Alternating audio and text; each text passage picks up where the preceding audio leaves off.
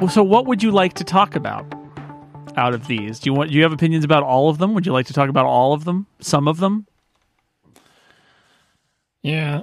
I mean, I might not have a lot to say about some of them, but we should at least try to talk about all of them. Yeah, let's try to talk about all of them. All right, so let's get into it. And then, like I said, the idea here is that I'm going to do an episode about the Power Mac G5 and the Mac Pro cheese grater, like with those comments from everybody. Instead of it being like a per person episode, it'll be a per Mac episode. All right. So let's talk about the Power Mac G5. In my Mac 20 story, I told the story about going down to Apple with my family in tow, and because we were going somewhere for the 4th of July, and that was my daughter, who is a college student, was a toddler then. It was a long time ago, but that was the Power Mac G5. That's a look and feel that has stayed with us for a very long time, and was a real change from the polycarbonate G3 and G4 that preceded it. Yeah, that was the Power Mac G5 was like a miniature version of it came at a time where there was a miniature version of the Mac Malaise that we recently are coming out of here in 2020. At the time the Power Mac G5 was released, Apple's Tower line of computers, which had sort of been resurgent with the blue and white G3 and then a whole series of G4s with a bunch of funny names and weird case details after that, it was in a bit of a situation because the insides of the latter-day G4 towers were not, to use Apple's parlance, particularly balanced, right? There was the memory bus speed, I recall, was very slow compared to the CPU speed, and the CPUs themselves and everything else that was inside them wasn't keeping up with the competition. And it became more and more ridiculous to put faster and faster CPUs in an otherwise unchanged or not changed enough sort of motherboard that was not meant to support chips with that speed. I hope I'm getting the details right. This is going to be a hallmark of all of these. Sure. Reminiscing about old Macs is that how much detail can I remember? But anyway, my recollection is that it was the memory bus. So the CPUs kept getting faster and faster, but the memory bus stayed the same speed, and that disparity just got worse and worse. So power users who wanted to use these big, fancy, expensive tower computers were like, come on, Apple. Like, I understand you can keep putting in faster and faster CPUs, but you're not making the whole thing fast. Like, it's time. We've had this case for a long time now with all the different details on it. Went from G3 to G4. What's the next leap? I think it would be fair to say to have the answer. I think it would be fair to say it really kind of went from G3 to G4 to G4 to G4 to G4, where they kept on pushing it a little bit and changing the outside of the case. But like there was definitely a feeling like, what's the next step? What is truly the next step? And when you name something a G3 and then the next thing the G4, everybody's going to say, what's the G5? When's the G5? Where is it? We want it. And that went on for a couple of years for sure. Yeah, and it wasn't just we just want the next thing. It was that the latter-day G4 machines were just not good, powerful computers. They were unbalanced. It's like buying a hot rod car that has like a really big engine but a really weak transmission. These are terrible analogies. Anyway, but it was really bad bad thermal issues too, right? The loud fans on some of those latter-day G4s that were there because Apple was desperately trying to blow air through those processors. Yeah, because they kept making the CPUs faster, and the cooling wasn't great on those machines. They had like little holes to let the air come in, and these channels that would go through. I recall a friend of mine had one of those later G4s, and it was just making terrible noise, and it got louder and louder with age. So he eventually opened it up and took apart all of the like little baffles that the air comes up through, and there was a giant triangular wedge of cat hair in sort of the intake mechanism. Like it was so constricted that the cat hair got stuffed up in there. Right, not a problem they would have with later machines. So anyway, the Power Mac G5, my one memory of this is before it was released, Apple Insider or somebody had leaked a bunch of specifications, and they looked for all the world like those fantasy specifications that you used to see back in the glory days of Mac OS Rumors, like the original. Am I getting the name right? God, I'm so old. The original Mac Rumor site, one of the original popular Mac Rumor sites, but always have these fantasy rumors of like, this amazing thing is going to happen, and there's going to be this Mac with this super duper coprocessor and this AV board and this holographic memory, and just people just make stuff up. A lot of wish casting. Yeah, or just like people seeing if they could get a rumor published. They'd send the most ridiculous thing possible to the rumor site, try to make it sound real, and then enjoy seeing it reported as an actual rumor, right? When this was released, it was like it's going to be 2 CPUs, 2 gigahertz, like with a 1 gigahertz memory bus, and like all these ridiculous stats that were not just like a little bit better than the G4. Like, setting aside that it was going to be this new G5 chip, it was like, oh, it not only is it going to be a new G5 chip, but the memory bus is going to be like 5 times faster. The CPU is going to be 2 times faster. There's going to be 2 of them. The RAM ceiling was going to be so high, it's going to have this many slots, so on and so forth. It seemed ridiculous. It was so overblown. They were like, oh, yeah, one other one. It wouldn't be great if they actually released that thing. And Steve Jobs on stage introducing it made fun of the fact that there may have been a leak that, revealed some specifications. And that's when I think it started to dawn on people that wasn't just a fantasy rumor. All that stuff was correct. And so this is one of the few times where Apple secrets leaked and people didn't believe them because they sounded too good. And it turns out it was all true, 100% true. And I bought this machine. I bought the first gen dual 2 gigahertz PowerMac G5, which was a machine that had some problems, but boy, what a leap over what came before it. The huge case, which as you noted has been around for ages. No problem with getting air into that thing. The whole front of it was basically open to air with a million little holes, and then the air went straight out the back. Amazing design.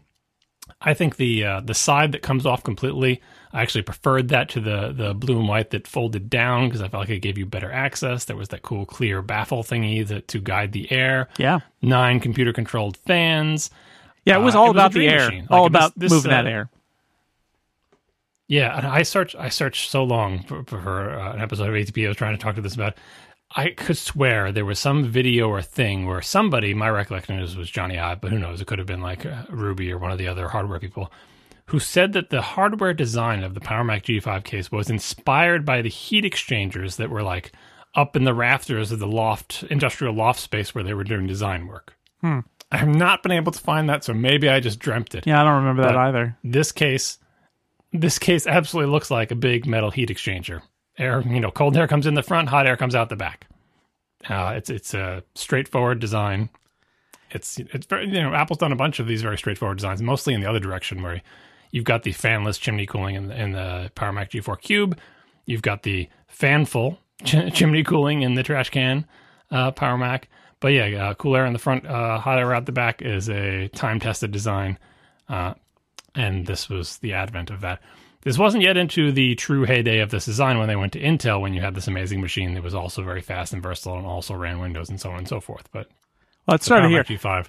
Well, the external design was strong enough that they continued it, right? Which is a lesson that we'll see what Apple does this time. But that was sort of the lesson of the Intel transition, is they didn't use it as an industrial design transition. They just, transitioned every product to an Intel version. And so we got the Mac Pro, which was essentially the PowerMac G5 case. The inside changed a lot, but the exterior didn't. And I was going to mention, I feel like the Intel transition is a huge part of the story of this computer, because when it was announced, of course, there was that famous IBM tells us, because this was a partnership with IBM, and IBM tells us they're going to do 3 gigahertz, and we're going to bring that to you. And we finally, the leash is off, and Apple is going to be able to bring you all the power you want. And instead, this ended up being kind of the symbol of, when IBM couldn't do it, the symbol of Apple breaking its relationship with the PowerPC Alliance and with IBM, and switching to Intel, and turning that the flagship of the G5 processor, since it never could go to a laptop, into a Mac Pro running Intel. That was the next step. So this is right in the heart of that transition. Yeah, and my recollection of that is that Steve Jobs said, in a year, we're going to have 3 gigahertz. Mm-hmm. And I think he attributed it to IBM. But it was never clear to me whether IBM actually said that they would have that chip. I mean, Steve Jobs said they said that, but did they actually say it? Was it mentioned as a possibility, and he just turned it into a certainty to try to pressure them to make it happen? Not clear, but, it never happened, obviously. Never happened. The nice thing about this case, speaking of, they changed the inside significantly, they also changed the outside. They made the design flexible enough that you could change stuff like, hey, what ports does it have on the front? What ports does it have on the back? Where are the ports on the back? Where are the fan holes in the back? How many fan holes are there in the back? Like, the design was flexible enough that more or less the same design, if you squint at them, they all look like cheese graters. But if you look closer, like, wow, there's totally different ports on the front of that. And wow, they changed where the air exits on the back. There used to be 2 fans like this, and now there's 3 fans like that. And now this is on the top, and now this is on the bottom. They move stuff around a lot. The front stayed, like, the ports were always in the same place on the front, and they had room to kind of mix it up. The back changed much more significantly. But I think it was a really smart design where they could reuse, in car parlance, most of the panels from computer to computer. They could reuse the manufacturing technique.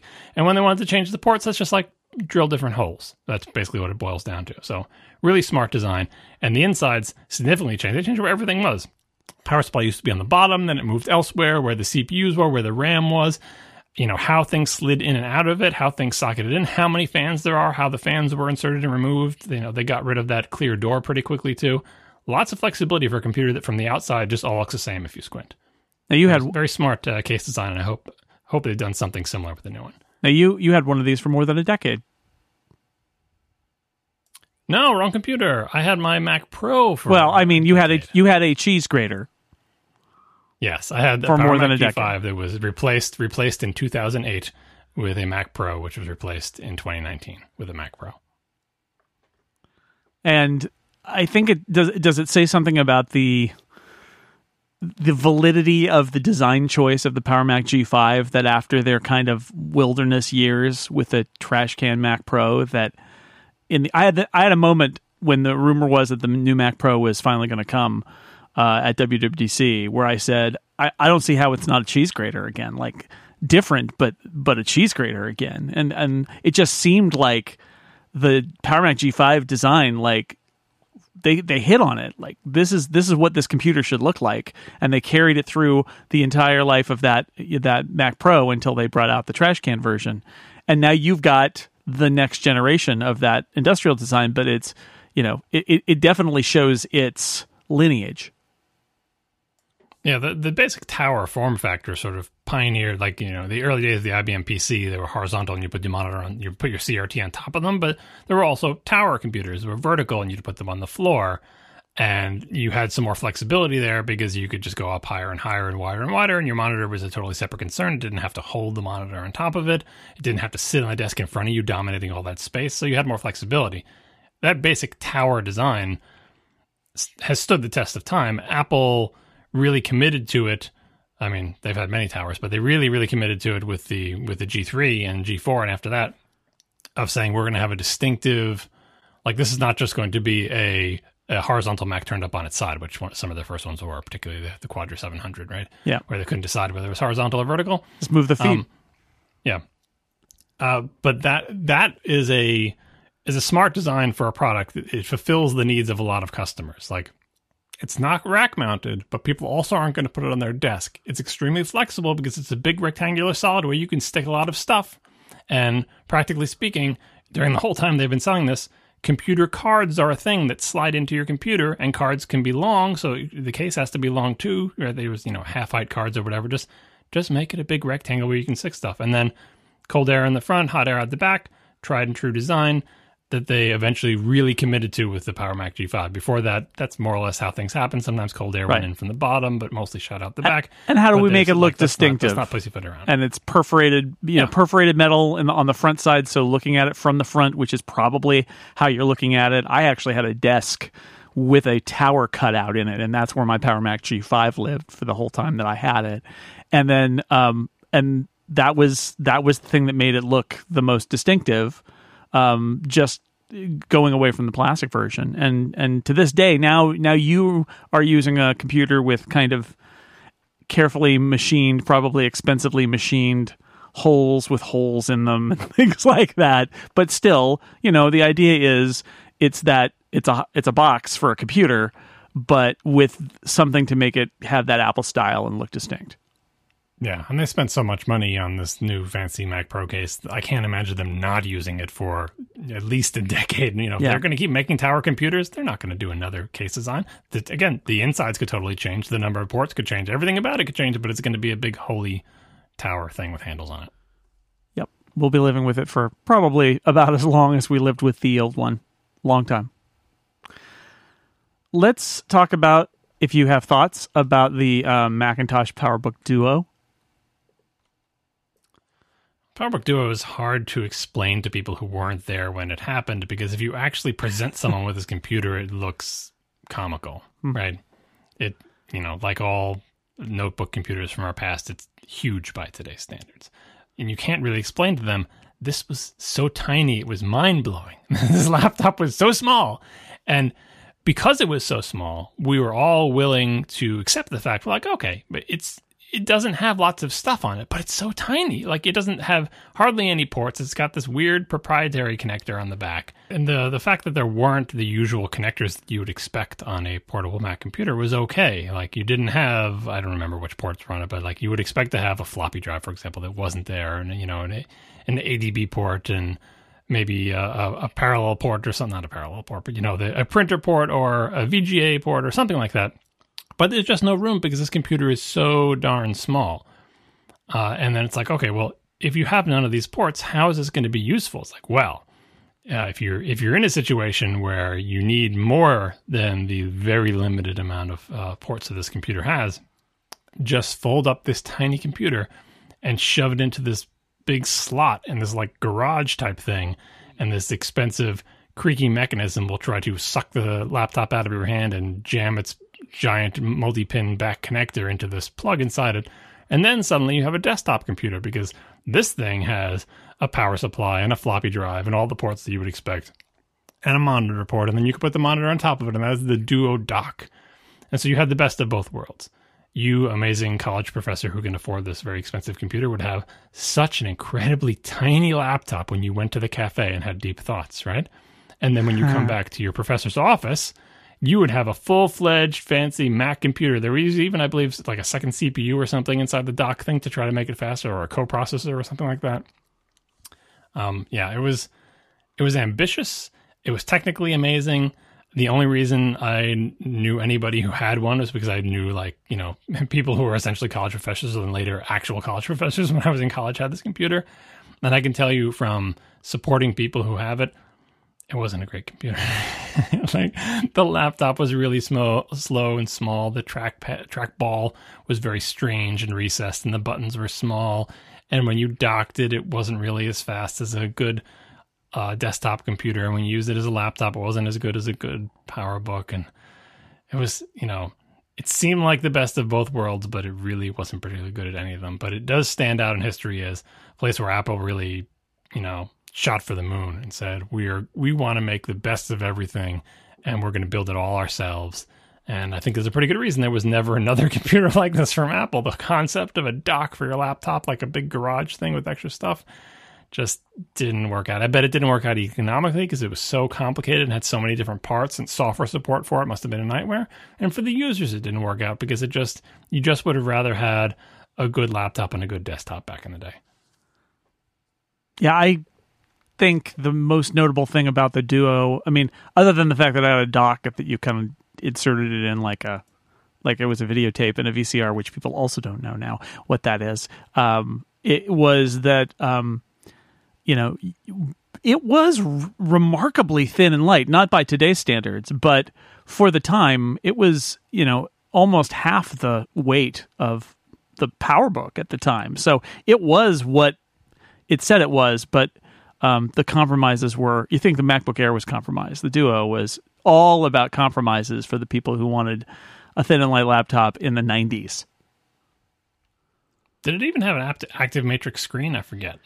I think some of them did, and some of them didn't. Yeah, again, that's why it's hard to explain, because this was so thin and light, but you could put let's say 3-4 MacBook Airs stacked on top of each other with alternating the fat side, right, into the space of this thing. Yeah. Xserve and also old weird Apple servers. Xserve is a time in Apple's history of hardware and software where it seemed like Apple believed that it could do anything, right? You may think Apple trying to make a car, as it was rumored to have done, is more representative of that, but these are things that actually shipped. Somewhere inside Apple, you can imagine someone had the idea that Apple should make servers. At various times, someone has had that notion. And this time, they had enough wherewithal to say, this is what servers are like these days. We can't just make like a desktop computer that's a tower and tell everybody it's a server. That's not what it's like. People have server racks. Let's make an actual rack mount server. Yeah. And clear that it's... Steve Jobs stood up on stage and said, the only company that does what we're doing here with servers is Sun. And he said he was humble in his Steve Jobs way, like, well, we've got a lot to learn, but also he was like, but also we're Apple and we're awesome is the implication there. And it was not the first time they did it, but it was definitely the Steve Jobs era. So many of the excesses of the 90s, Apple learned their lesson and didn't repeat them when Steve Jobs came back. This is not one of those. Because around this time, they were making really good hardware and had software that people were enjoying. And had OS X with Unix underneath, which gave them a server story that they didn't have before. Right. Like, you can see the same pitch being made at every point in Apple's history of whatever the server tech of the day was, and Apple would just say, that's not really what we do. Like, maybe if you're telling me this was like something that'll be in an office, like an office server or something like that, but like a data center thing, like a rack mount data center type server, that's not really what we do. I know we have a Unix, but we don't make machines like that. And it really doesn't play to a lot of Apple's strengths because in general, people don't care about the beauty of the hardware that's in the data center. This is, granted, Sun, I think, always made pretty good looking hardware. Lots of these Unix computer vendors, especially server vendors, fancied themselves, daring industrial designers. SGI would have their purplish machines. Sun had a aesthetic or whatever. But practically speaking, they were all pretty cheap. Like even SGIs, you buy a computer for $35,000 and it would have the chintziest plastic you've ever seen, sort of like just ugly purple molded plastic fronts on these computers. Not high quality, not expensive looking. Again, even though the computer costs more than a car. Apple made this Xserve, and it looked like a beautiful Apple computer. Like if Apple had, it's one of those things like if Apple had designed your, lawnmower, what would it look like? If Apple had designed your car, what would it look like? We almost found out. If Apple designed your server, this is what it would look like. Beautifully designed, like an Apple-ish interpretation of a server. Mostly pointless because no one cares what it looks like. But Apple going the extra mile also made the insides beautiful. And not just beautiful in terms of, yes, it looked very neat and clean and everything was where it was supposed to be. But they tried to make it modular. Look how easy it is to swap out these components. And we've studied, the people who are doing this project know about the industry and say we need to have redundant power supplies and redundant fans and all the things that a good server is supposed to have. And they were also good about we don't really care about the noise because in the data center, everything's really noisy. So they didn't really brag about how quiet these were. And practically speaking, many of them are very, very loud. Probably the loudest computers Apple has ever made. Absolutely. But it's fine because it's in the data center. But yeah, as it turns out, people don't really want to run Mac OS in the data center. And if people aren't going to run Mac OS on it, they're not going to pay what are the very high prices for the server as compared to an equivalently powerful Dell 1U server that looks ugly, but is twice as fast for a quarter of the cost. So in the end, probably not a good idea to pursue this. Like the sort of the business case for making this makes sense right up to the point where you say, yeah, but who are the customers, right? It is a beautiful product. Like I think it is a really nice 1U server. It's just that no one wants to run Mac OS X in a rack. And part of it is Apple's fault because they never made Mac OS X server a thing that people wanted to get. Like they never made a really headlong run at Microsoft saying, don't buy Exchange from Microsoft. Don't make all your employees run Outlook. Run Mac OS X server and we'll do all your email and we'll do all your calendaring. And they tried to leverage open source stuff for their open directory calendaring, and they had their mail stuff and they had a backup server, and it was just miles from being able to compete with the giant Death Star that was and is the Microsoft Office suite for the enterprise that people might want to run on a server somewhere. Apple had nothing to compete with that, so no one had any reason to run these servers, so they just end up being a beautifully designed curiosity. Well, and Macs still exist as servers in a data center, but the truth is that people will repurpose, whether it's a Mac Mini or a Mac Pro or something else. They'll just put consumer, essentially non-server hardware, let's say, into the data center and do what they want. And I've had a Mac server in my house for years now. It was a G3, and then it was a G4, and then it was a Power Computing clone, and then it was, I think, a Mac Mini, and it's another Mac Mini now. But that's the kind of servers that still exist. The rack mountable thing. I remember their whole pitch about OSN server and all that, and it was not, even in the places where they were strong, like education and in creative areas, there were just always better choices. And the main use case that is served today, I imagine, and could have been pitched then for having Macs in the data center is essentially to have them be like the Mac that is sitting in front of you, but not in front of you. So if you need to run a bunch of builds, or you need to test your, program on a bunch of different CPUs or hardware, that's like, people like to have sort of farms of Macs, but they're doing them as sort of a compressed, multiplied version of having a bunch of desktop Macs. Like they're tiny consumer Macs. Like I want to run 5 different versions of Mac OS, and I want to have them all available to me for me to test the build of my program on, or, right? You want them to be Macs, but you can't actually fit 5 Macs on your desk. So if you put them in a data center and a remote desktop into them, now you can use them like they're desktop Macs. That's not how servers work. People don't buy servers to use them as if they're a bunch of computers sitting in front of them. They use them to run server software. And I just don't think the use case was there, again, partially because of Apple's software gaps, right? But today, if you're using a bunch of Macs in a data center, chances are very good that you're using them to like run Xcode or something that only runs on Macs. Because if you weren't, you would never choose to do that. Like there are cheaper ways to run software in the data center than to run them on macOS. Well, and the argument is also like it's a server, but nice because it's from Apple. It's more expensive, but nice. And the people who are choosing the server and choosing to maintain a server for a work group or whatever, they don't care. They don't care. I mean, that's the truth of it. Is Apple's secret sauce has a lot to do with users touching the hardware and loving that user experience.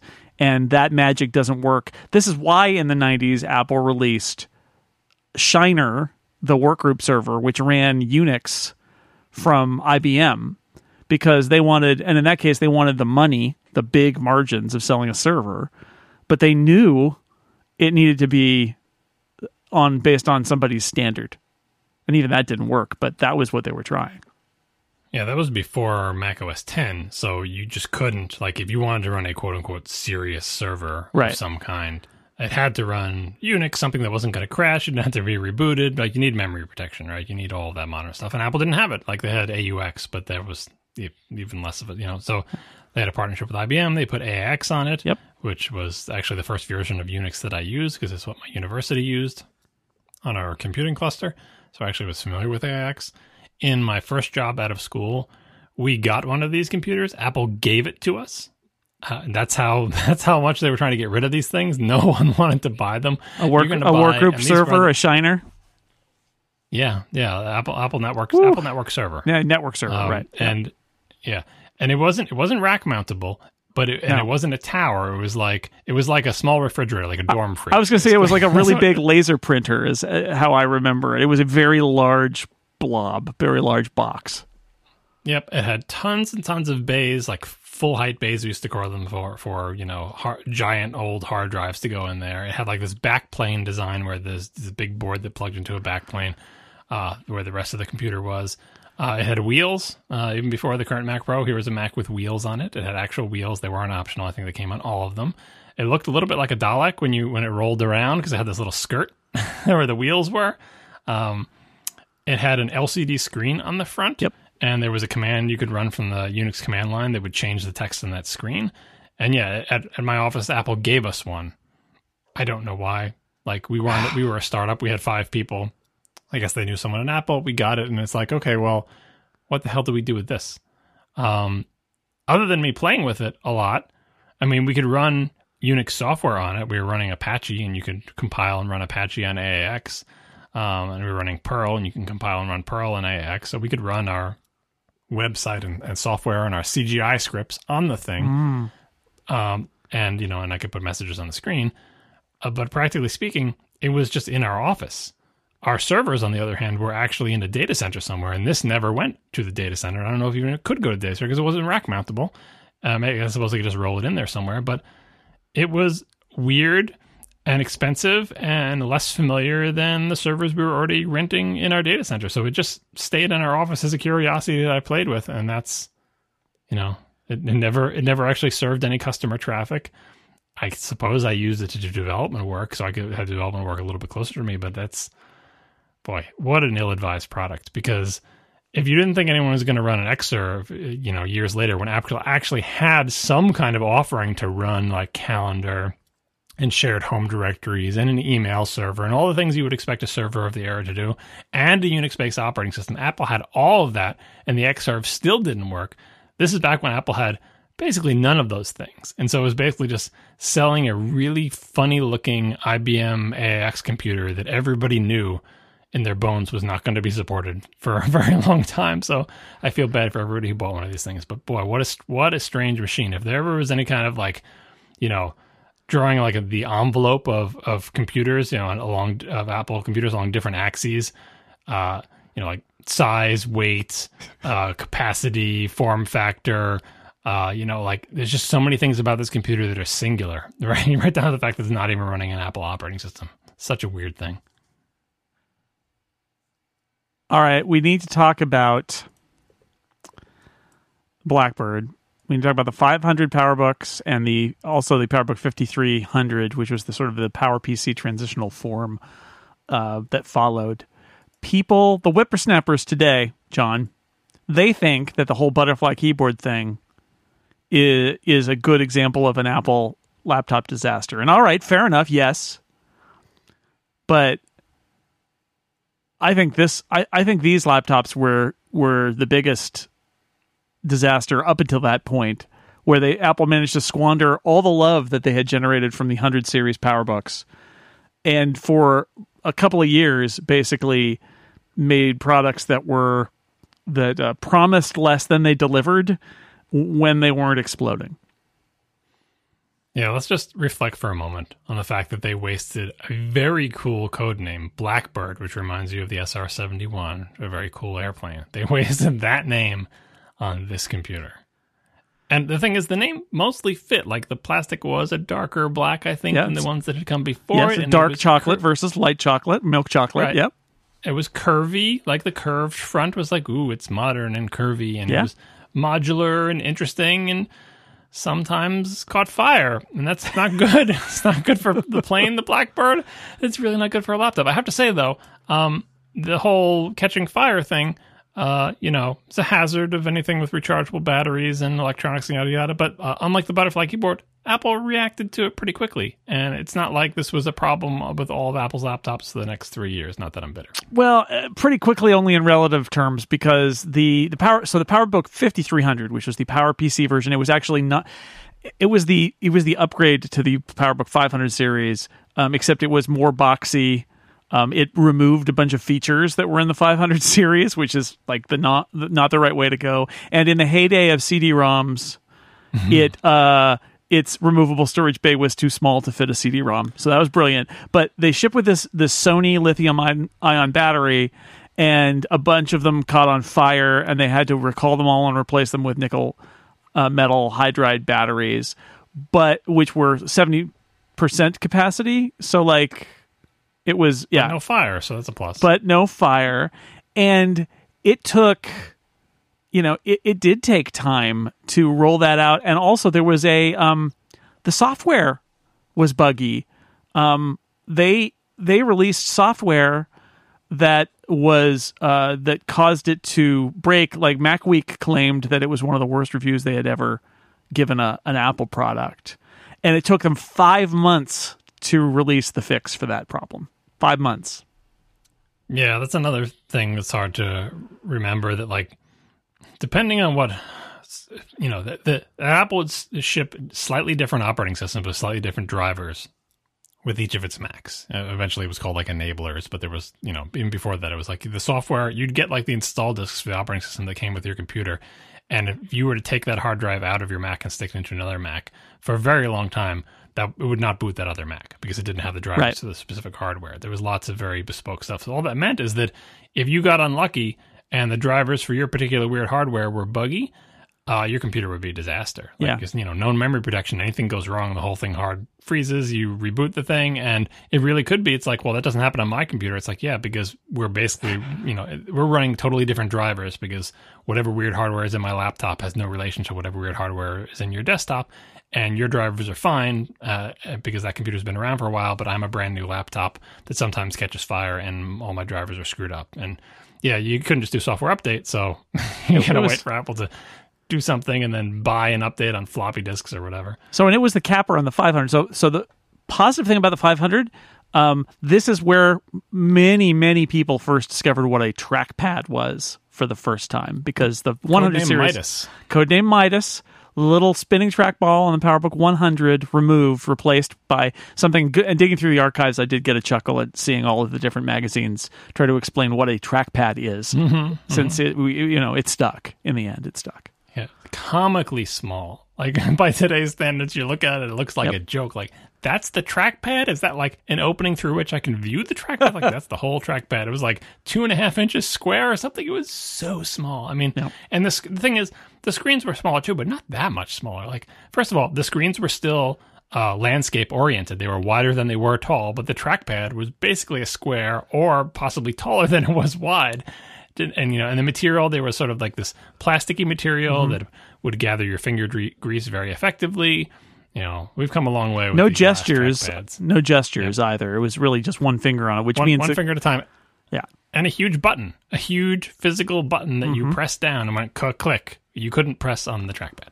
Yep, that's exactly right. Also, the Blackbird series, I should say, so 2 battery bays, but you could actually take out a battery and put other accessories in. This is part of the didn't live up to expectations, or what Apple promised. They promised it would be PowerPC upgradable, which is like promising a future upgrade. So it's a PowerPCs are out, but this laptop isn't. But Apple says eventually you'll be able to buy one. So Apple's behind on getting PowerPCs to their laptops. They say they will do it. In the end, they did ship PowerPC upgrades, but after third parties were shipping them for the same computer, so it was basically kind of a flop. And they had this thing called the expansion module, which for $200 you could plug that in, and then you could use PC cards. But in those days, which were like expansion cards for people who don't know, from PC laptops, but I remember this era, they didn't work. Like, they didn't work. They were for PCs. Mostly they didn't have drivers. The module didn't actually meet the full standard. And so Apple rolls out these things, and they look kind of cool, but they are incompatible. They're behind the times. They are making promises for future things that Apple couldn't deliver. This was, for those who don't know how high Apple was riding with the PowerBook 100s, it was a huge product for Apple. Everybody loved the PowerBook. And then came these two systems, and they're just terrible and just failures. And it's amazing Apple was allowed to make laptops after these guys. Yeah, like the sort of the industry defining PowerBook. It defined the general shape of laptop computers to this day. And then their follow up was these turds, right? And the other thing, if people listening to this that think it sounds strange, Apple has always had the reputation for having, for being proprietary and sealed off and not as expandable and open as their competition. But everything's relative. So we just described this computer where Apple was telling you they're going to sell you an upgrade to change the CPU architecture of the machine, that it has modules that come out where you can choose to have 1 or 2 batteries and swap in a floppy drive. Like, what is that? Like, it sounds like the world's most expandable open computer, and this is all stuff that's supported by Apple. That's true. Compared to today, this Apple was incredibly open, but compared to PCs of the day, you had to buy Apple accessories, and therefore it's proprietary or whatever. But yeah, it took a long time to slowly whittle away at the notion that personal computers had to be expandable and upgradable. Like my very first Mac was, the original Mac 128K, and we upgraded it to a Mac Plus. Motherboard upgraded to a Mac Plus. Mm-hmm. They would take out the motherboard, take out the floppy drive. I think they might have taken out the analog board, I don't remember, and stuffed new guts inside my computer. The front of the case was still the front of the original Mac, but the insides were from a Mac Plus. That's not something Apple does. You can't buy, you couldn't buy an Intel upgrade to your Power Mac G5. Like, you can't, You can't even remove the batteries, let alone decide what kind of ports and drives you want in your laptop and make trade-offs like I want 2 batteries versus I want 1 battery and 1 floppy drive. But this was just the way the industry was. Like Apple was always on the proprietary side of the fence, just compared to its competitors, not compared to the modern world. And to their detriment, in this case, of trying to sell you a laptop that's going to do all these things and be PowerPC upgradable and have these swappable drive bays, but not anticipate the optical drive. So it just is a glaring, gap. And then, as you said, having this be a follow-on to the, nearly perfectly conceived and executed original PowerBook line that just, for their time, had all the right tech and all the right, places, and were just, beautiful little machines. And for the record, the 500s were around about a year. The 5300 was around about a year. It was only a little more than 2 years, maybe 2.5 years, between the introduction of the PowerBook 500 and the whole thing being wiped off the face of the earth with a new line of PowerPC PowerBooks, primarily the 1400, which I had one of and was very good. So it was not as long a dark time as the Butterfly keyboard, but it wasn't great. Yeah, and I would argue that the Apple didn't really get back the greatness of the original PowerBooks until the TiBook. Yeah, right? Because I agree. They were certainly better after that, but it was just like, well, okay, now this looks like a successor to the PowerBook, the original PowerBook lines, but it's not blowing me away. Yeah, I think that's fair. Blue and white G3. I loved this computer. I think a lot of people who live through this have a soft spot for this era of Mac hardware because it's the iMac era. We went from the beige boxes, right, to being daring and interesting and just, having cultural impact from computer design. It seemed ridiculous at the time, but it was a real thing. Like, that's why you got what do you call it? Like dustpans and brooms and irons that look like the iMac. And the reason I love the Power Mac G3 so much is because Apple, A, continued to make a quote unquote professional computer, the big tower computer in that form. And B, they didn't say this design, that's for the iMac. That's for the consumer models. But the pro ones are going to be serious / boring. We can't do that. No, They took the exact same design language from the iMac, their flagship consumer computer, and applied it to their professional computers in a daring way. It wasn't like they took a box and just painted it teal, right? The handles, a hallmark of Apple's tower designs, introduced with this computer, and the fact that they weren't just like one little handle or one or two. It was symmetrical, and it looked I always thought it looked kind of like the command symbol. It doesn't actually, if you look at the way command looks. But anyway, it was from the side. It was like iconic with some curves and these organic handles going out of it. Translucent plastic, G3 on the side that you could see through the translucent case with the Apple logo and all that other stuff. The pinstripes from the iMac, and that in the end, it was also a very interesting, capable tower design. The big door that comes out on the side where you can see all the guts of the computer with no tools required. Again, would be a hallmark of Apple's tower designs. Apple had never done anything like that. Like the one that came before, this always cracks me up. I don't remember if it's on your list, but the what was it? It wasn't the PowerMac 9500. Maybe it was the beige G3 tower. Yeah. The one that had a little tiny piece of translucent... Little green plastic. Yeah, seashell. It looked like sea glass green frosted plastic. That was like Johnny Ive saying, I'm here, I'm alive. Yeah, on an absolutely 100% beige computer. Right, and that thing was to open the side to get at it. But it was kind of, hard to get in there, and the door came off, but there was lots of sharp metal bits, and just it wasn't like this, whereas this thing, Steve Jobs being the showman, open it up, and here it is, and all the ribbon cables just fold down, and everything is all still connected. You can access the CPU, the memory, all the drives, the drive bays, you name it. And this computer was flexible. You could choose what you wanted in the drive bays. You get one eventually with a zip drive, I think, or maybe that was the G4. But you'd have the the optical drive and the floppy drive, right? Different places for different cards in it and everything. I just love this. And on top of all of that, their quote-unquote professional monitors also styled to match this computer. Yep. The big whale monitors with the weird tripod legs, which I love because it lets you slide papers under the monitor. Yep. Mm-hmm. Right? In 2 different sizes, 17-inch and the giant 21-inch, with cool design. They were basically shaped kind of like gumdrop iMacs with the cool sort of, vents on the back. Those can, as Jobs said in many of his presentations, they look really cool from the back, like the iMacs do today, right? But these monitors, if you saw them on someone's desk, the 21-inch CRT was the size. It was huge. It was like a washing machine. It was gigantic, but it looked cool from the back because it was all teal and sculpted and had the 3 little feet thing. It was such a commitment, all the way down to the keyboard and mouse they came with. Such a commitment to say, we're not reserving our best design just for the one we're going to sell a lot of, just for the flagship one that's on all the billboards on the road. We're going to make our professional products look just as good and be just as cool and have, the same type of matched set of accessories to make you want to buy them all together and give us more money, because if you buy our monitors, they're hundreds of dollars more expensive than other monitors, but they match your computer. How could you not get it? So I had a PowerMac G3. It replaced my SE30, so it was a big upgrade in speed.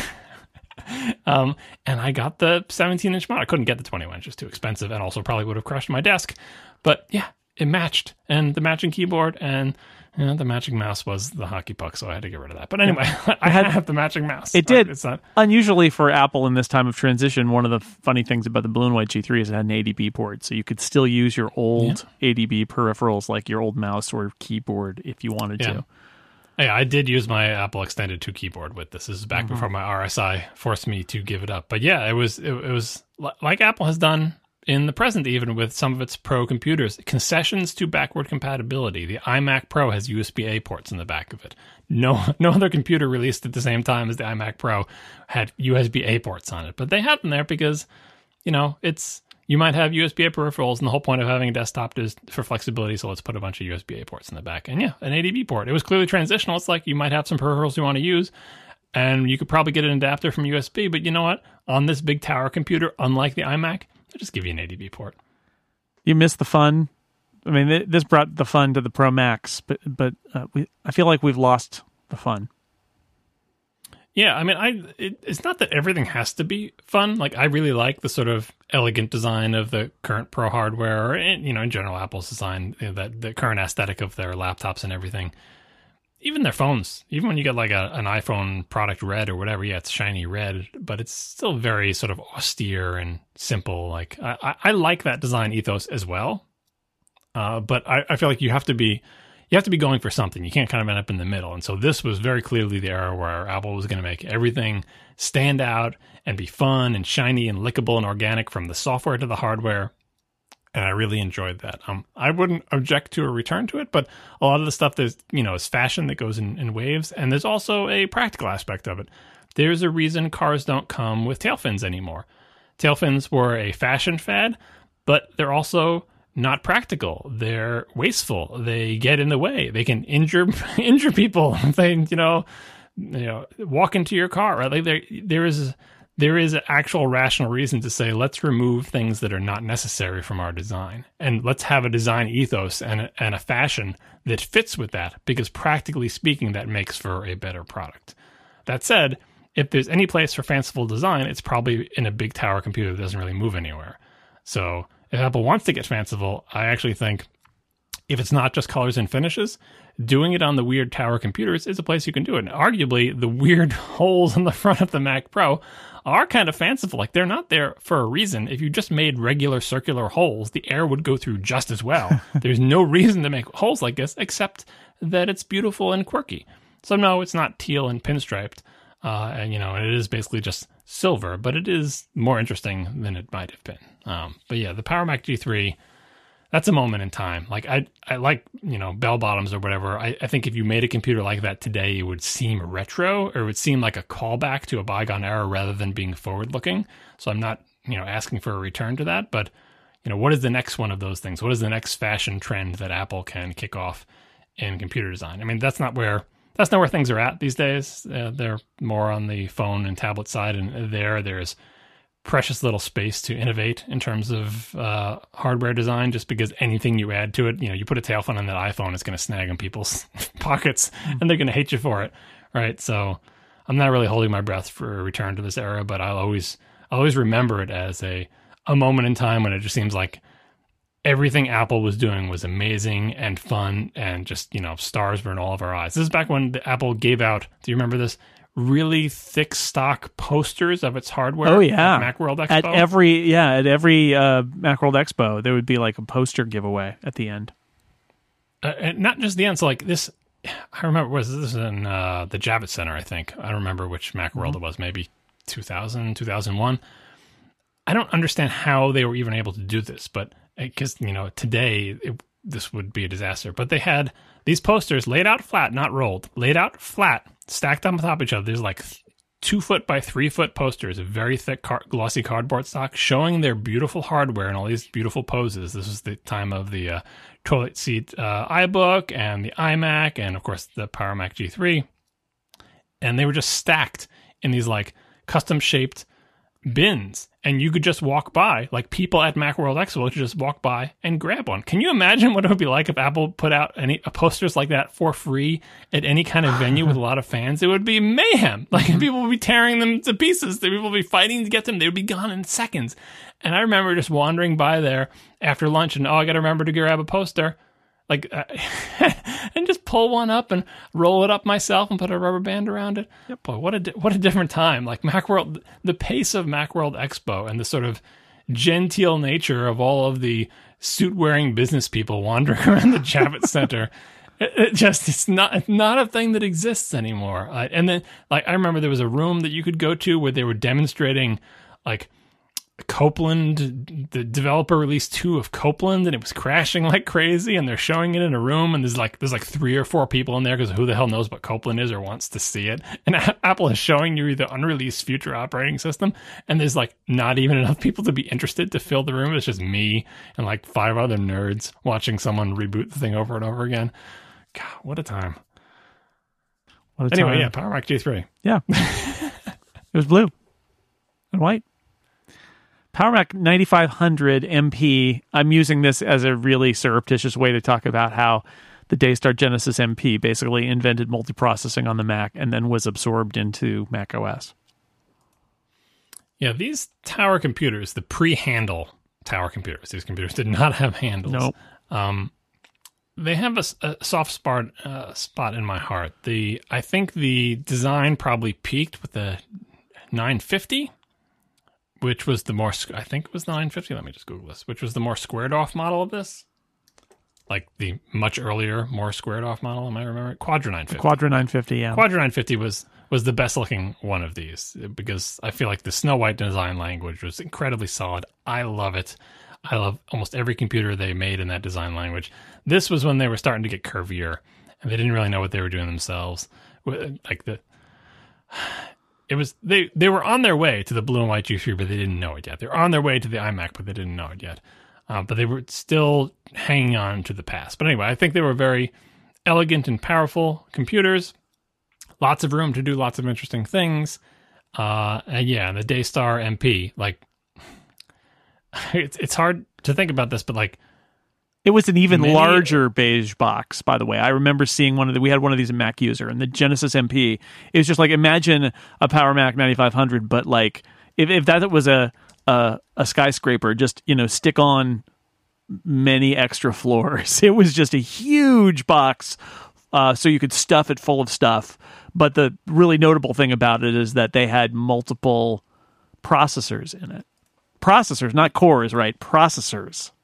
Yeah, like a lot of the things having to do with Apple's advancement were actually things done by third parties, and Apple was dragged along kicking and screaming, both on hardware and software. Obviously, once Apple opened the door to cloning, it was clear that lots of people would be making hardware that is unlike Apple's.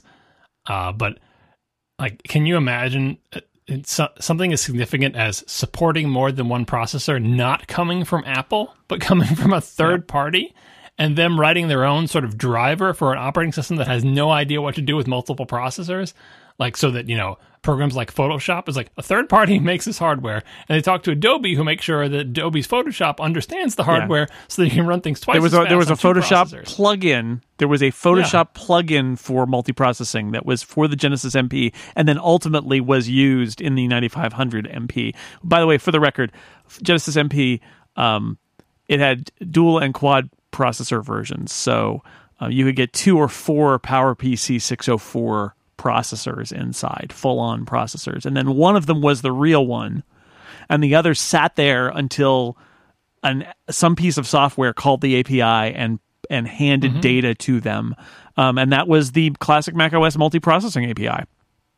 Eventually. And all this is happening without Apple. Yes. Like, a third-party company's making the hardware, and Adobe is making the software and the plugin to support it. And now here's Apple going, oh, that's a good idea. We should have like, what are you doing, Apple? Like, you're just abdicating. Again, I don't even know what the equivalent would be, but it's like if the first camera support for the iPhone came from a third party and Apple didn't actually build a camera in. It's like everyone knows this is where it's going. There's multiprocessor computers in the world. How are you letting a third party beat you to this? How are you letting Adobe and this third party work together? And Apple's like happy, like, oh, we can buy this computer and run macOS. Look how fast you can run Photoshop. It literally runs the filters twice as fast because it's a parallelizable operation, and we have 2 CPUs or 4 or whatever. But then, like, if you spent the huge amount of money for this and you spent your day not doing Photoshop, it just behaved like a single processor computer, because that's what it was, because the operating system, again, had no idea that other CPU was there until something called one of these weird proprietary APIs and divided its work up amongst them. But I love that. And then of course Apple just subsumed it, and that was it. Genesis MP cost $10,000 too, by the way. So yeah, $10,000 in what, 1990 something? $1995, $1994. Yeah. Don't do that conversion. No, you don't want to see it. No. Mac Mini. I feel like this is unlike the Xserve, where it's like it's clear that somebody inside the company wanted to make a server and sold Apple on it, and they tried to make the best darn server they could. The Mac Mini feels like a business person saying, I can tell you what it is. I know why the Mac Mini exists. The Mac Mini exists because this was right in the period where Apple was getting the iPod Halo effect. In their Apple stores, people loved the iPod, and they wanted to get people to use a Mac. And they thought, somebody inside Apple said, if we could make a cheap Mac that they could plug into their PC, monitor and keyboard and everything, we could just switch them. It was the switchers era, and that was the word that everybody was using, was switchers. And the Mac Mini was, I believe, designed as the switcher computer. And it didn't work out that way at all. And it's amazing that it still exists, because I think that was the initial conception, is a cheap switcher computer. And it was $499. I believe the lowest price for a new Mac ever was that first one, and then it didn't stay there. Yeah, like that was certainly how it was presented when on stage, like bring your own mouse and keyboard and had, right. Some acronym for it or whatever, right? But like the business person's idea that the only thing stopping people from coming over to the Mac, like we got them in the store, the only thing stopping them is they look at our prices and they're like, whoa, I'm not getting a Mac. Look how much it costs to get literally any Mac. It's so expensive compared to, the PC hardware of the day. So we're going to make this extremely cheap computer. And this is not the first time Apple has tried to make an inexpensive computer. They had an entire line of computers whose initials stood for low cost. Low cost, yes. Right? But everything is relative in the Apple world, and then the Mac LC was not actually LC when compared to the rest of the computing world. The Mini was pretty cheap, but it was very bare bones. It was very small. It was very, very small and cute, but it just, part of the thing you felt like you were getting with the Mac was the whole, premium Mac experience. And if you just connect your crappy PC monitor, keyboard, and mouse to this beautiful little, rectangle, yep. I'm not sure you're getting all the premium experience that you thought you were paying for. I'm like, and it was slow for a Mac, but not too slow. Yeah. But it turned out people wanted to just buy an iMac and clear out the old crappy PC altogether. That's what people wanted to do. Yeah, like this. A lot of this is like with cars.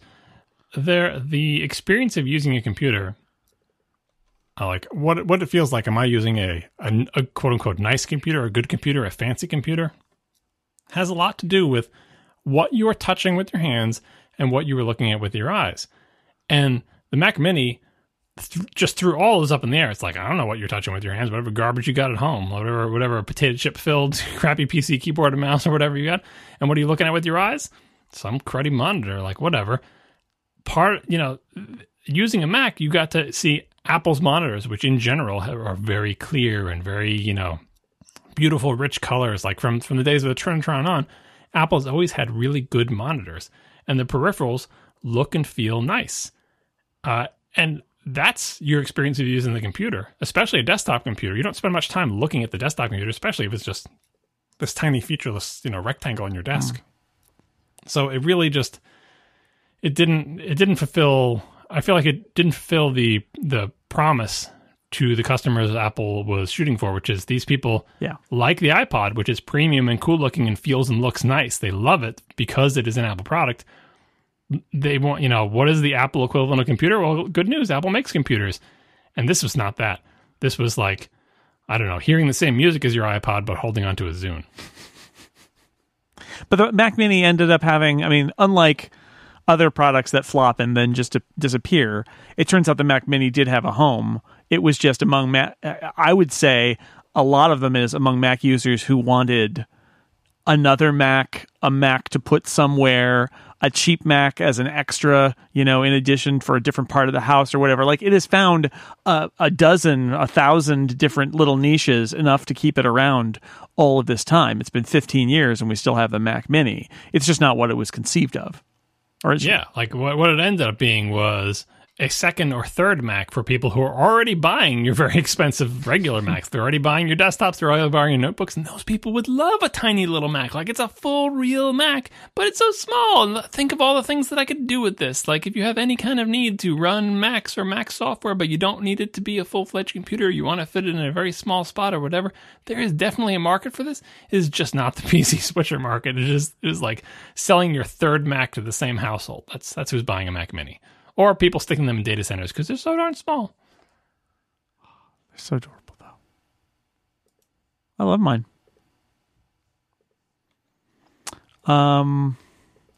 Mac 2. Here's your chance to talk about that design language. Mac 2CX and 2CI. Yeah, the Snow White design language by, Frog Design? Yep. Who did it for Apple, where even though people refer to them as beige, I always think of beige as having more yellow mixed in. Yeah, they're more gray, I would say. They're light gray. Platinum. Platinum is what Apple would call them. A silvery platinum. Except plastic.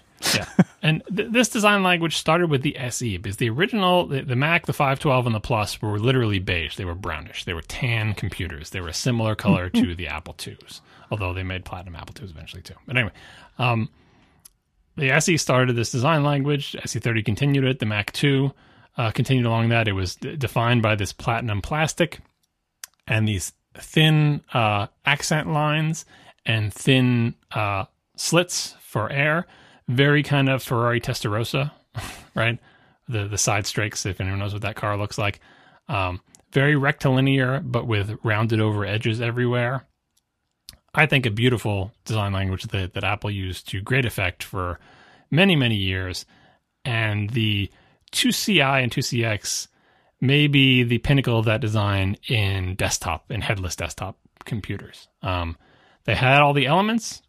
They were not huge like the 2X, 2FX. Like, they weren't, full width desktop computers. They were, I don't know how wide those things were, but like 2 or 3 feet wide. These were smaller. Like, you don't need all the card slots and all the power of the 2X. Or, you just want a smaller computer. And Apple made a line of monitors that exactly fit. Remember the portrait display that's fit directly on top of the 2CX and 2CI? So you could see a full page of text in your WYSIWYG editor.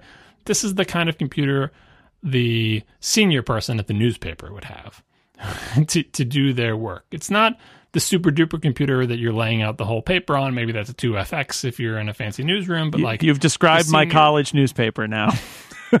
Yeah. And it was an expensive computer, and it was a good computer, but you just needed to run 1 or 2 applications on it.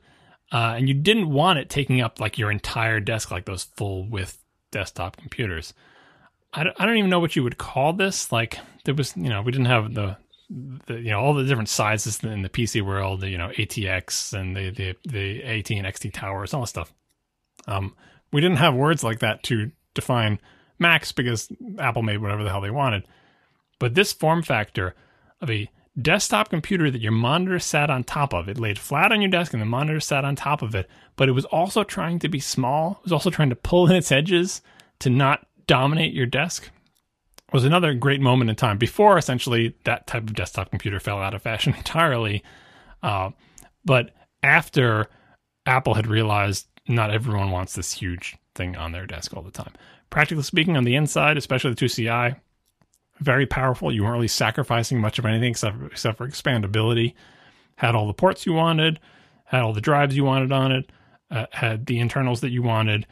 It was basically like if you didn't want an all-in-one computer and also couldn't afford the big, giant, super expensive one, this is what you got. Yeah, if you wanted color, too. I mean, this is at this point, if you wanted a color Mac, you needed an external monitor, which meant you needed a Mac 2. And you could pop the top off too, and there was some cards in there, not huge, but there was room to get in there and change the hard drive and put in some RAM and put in an expansion card and whatever you want. I think I love these computers. I feel like this is a moment in time of like the little Mac 2s, the compact Mac 2s are just such a great combination of power and flexibility and color. Just and obviously this is the first kind of color Mac I ever saw. I was like, what? Yeah, and it was breaking the mold of like the all-in-one that the original Macintosh that defined that, right? That when you thought of Macs for the first several years of the Mac's life, that's all it was. Like that was the Mac, that little cute little thing that looked like a little person, a little handle on top, the whole 9 yards. And obviously the Mac 2 broke that mold, and the 2CX and 2CI were like sort of pulling the Mac in the direction of stopping. It's not going to be that. It's not the Volkswagen Beetle anymore. It is not just literally this one car that we're just going to make forever. We are envisioning an entire line of computers fulfilling different needs, and we're going to have the flexibility to make Macs in all shapes and sizes. And Apple would continue to make Macs in all shapes and sizes. And depending on what size and shape they made it, some are more successful than others. This 2CX and 2CI were the perfect design for this moment in time for a certain kind of user. And the type of user was the most important type of user at that time. Like the desktop publishing revolution was, a tractor that was dragging Apple along. It's what allowed Apple to sell these highly designed, beautiful, extremely expensive computers to people who use them to do their job, which at the time made them lots of money back when newspapers and magazines were really important. It was a great synergy of hardware, software, customer, and provider. I can still see the slot, the whatever they are, the little ridges, the little troughs in the plastic on the top. It's very pleasant. I loved it. Yeah. It was very, that design language was clever in that it seems simple. Oh, so it's lines. You're saying it's lines? Yeah, it's lines, but it's not just like take a piece of plastic and cut a big line in it. There was levels to it. Like if you flipped it over, you'd see the lines were cut in, but then the lines didn't go straight through. There was a piece of plastic underneath each line. So if you were to try to put a string through it, you'd have to go in and then to the side and then around, right? Same thing with the slats in the front.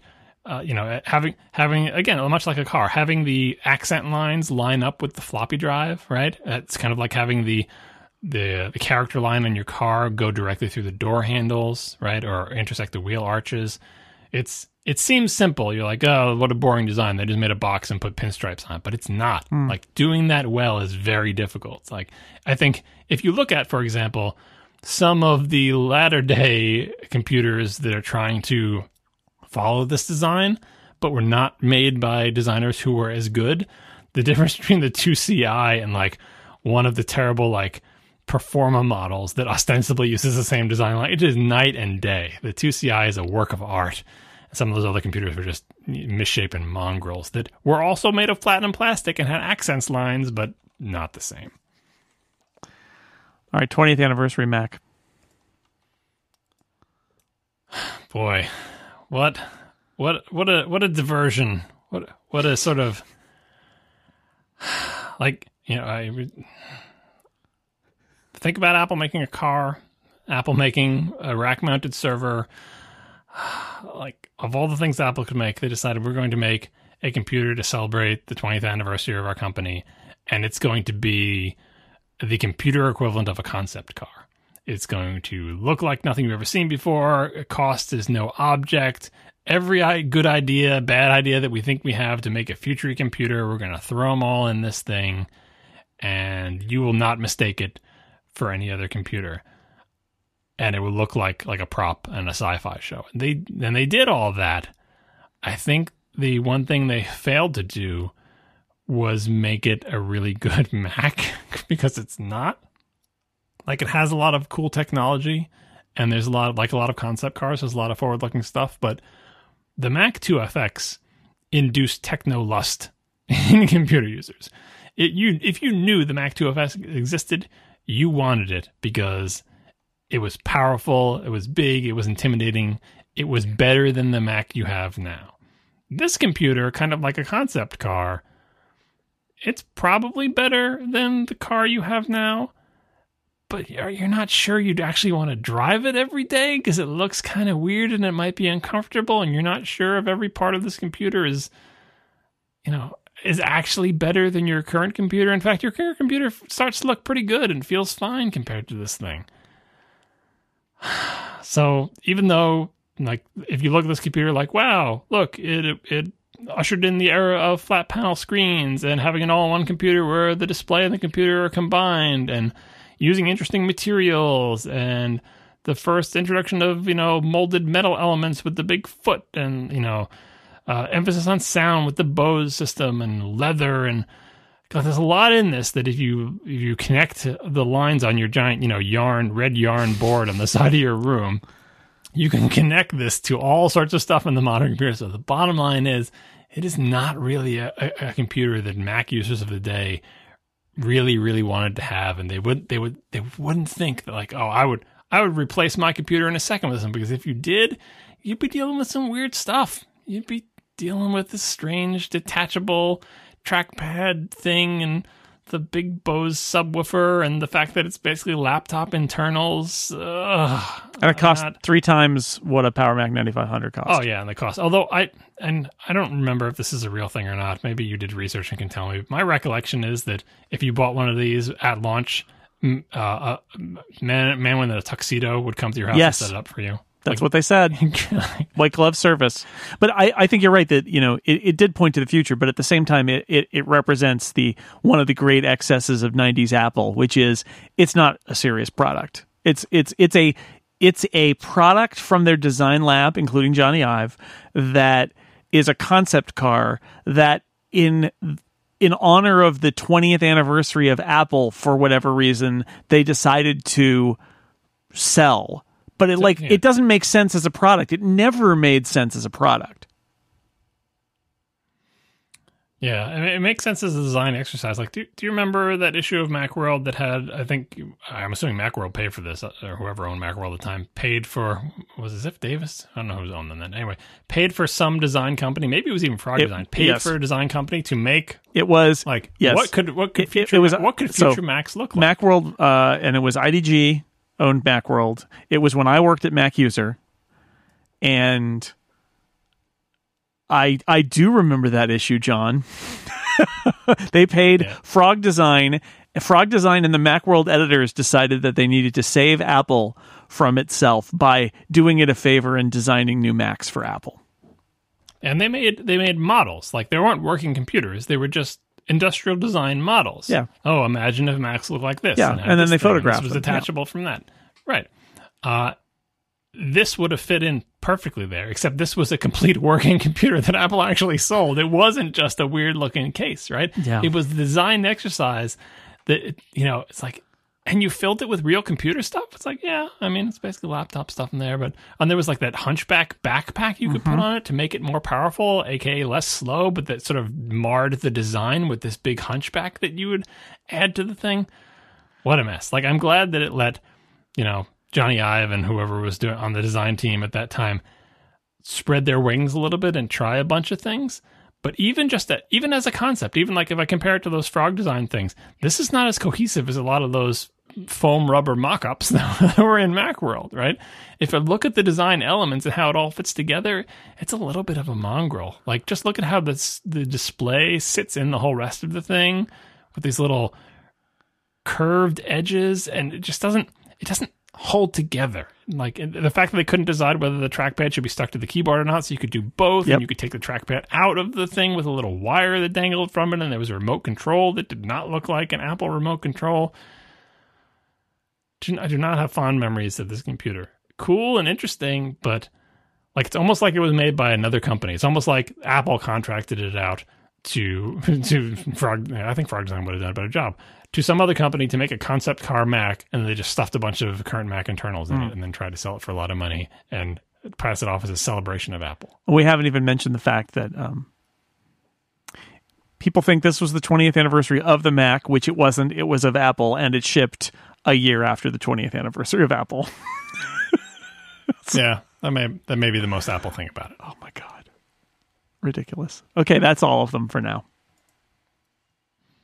All right, well, dog barking aside, we did it. Yeah, well, thank you. I this project, I've been thinking of it as a solitary project for a while, but now that I've gotten to the point where I'm going to run out of weeks of the year to launch it, if I don't launch it in July sometime, probably, I realized that I was thinking about it, and that I thought, I don't want to release this as just hey, every week I'm going to write an essay about an old Mac. I thought, we could do more with this. There could be something more. So this is my attempt to do that, which is get a bunch of voices, chop them up into little companions that go along with the essays, and I might do videos too. We'll see. So thank you for being a part of it. Yeah, it's a good idea, although I have been stressing about you running out of time to do it, so I'm glad you're finally getting it together.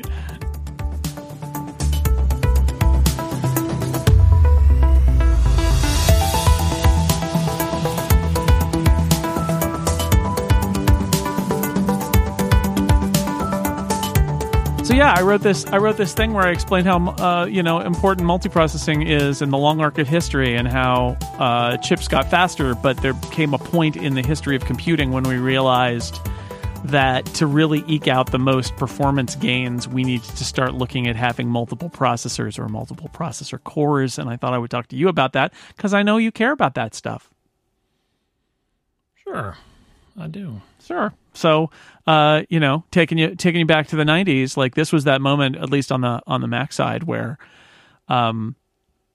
the guys in Georgia decided that they could build a multiprocessor card, and that there would be benefit in having the second processor, which the PowerPC designers had already decided was an idea, because they had the 601 and then the 604 supported the concept of multiple processors on a system.